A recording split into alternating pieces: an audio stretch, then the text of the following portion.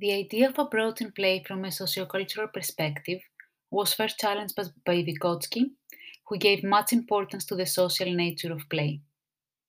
Vygotsky's theory was first introduced in the 1930s, but gained importance in the early 1980s as Piaget's constructivist theory was dominant until then.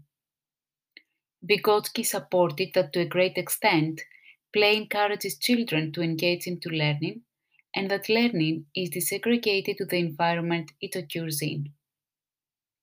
In contrast to Piaget, who claimed that play is a self guided and autonomous procedure, Vygotsky focused more on the impact that the external environment has on children's play. According to his theory, the tools that are provided to the children, such as written and spoken language, and in the more recent years, technology and computers, as well as the people around them, can help them effectively develop their cognitive intelligence.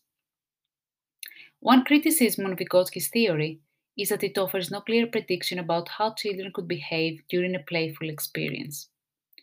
Another limitation is that his theoretical framework regarding the role of play to child development is not presented, which makes his approach inconsistent.